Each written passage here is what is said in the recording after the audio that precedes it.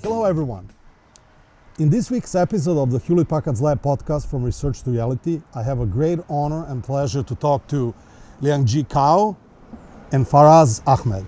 They will be talking about Orchestrating Edge. Can you tell us a little bit more details what you will be talking about? Sure, Dejan.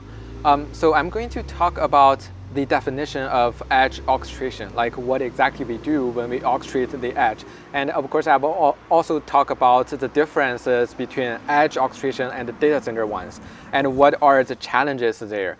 And then I will discuss like what is the high-level approach we take in order to orchestrate the edge in a better way. So I will talk about the scalability challenges of edge orchestration, and then I'll also touch aspects of how we can manage the performance of edge application workloads. Yeah, thanks. If you want to learn about ins and outs, all the depths of Orchestrating Edge, please join us next week. Lots to learn about. I learned tons.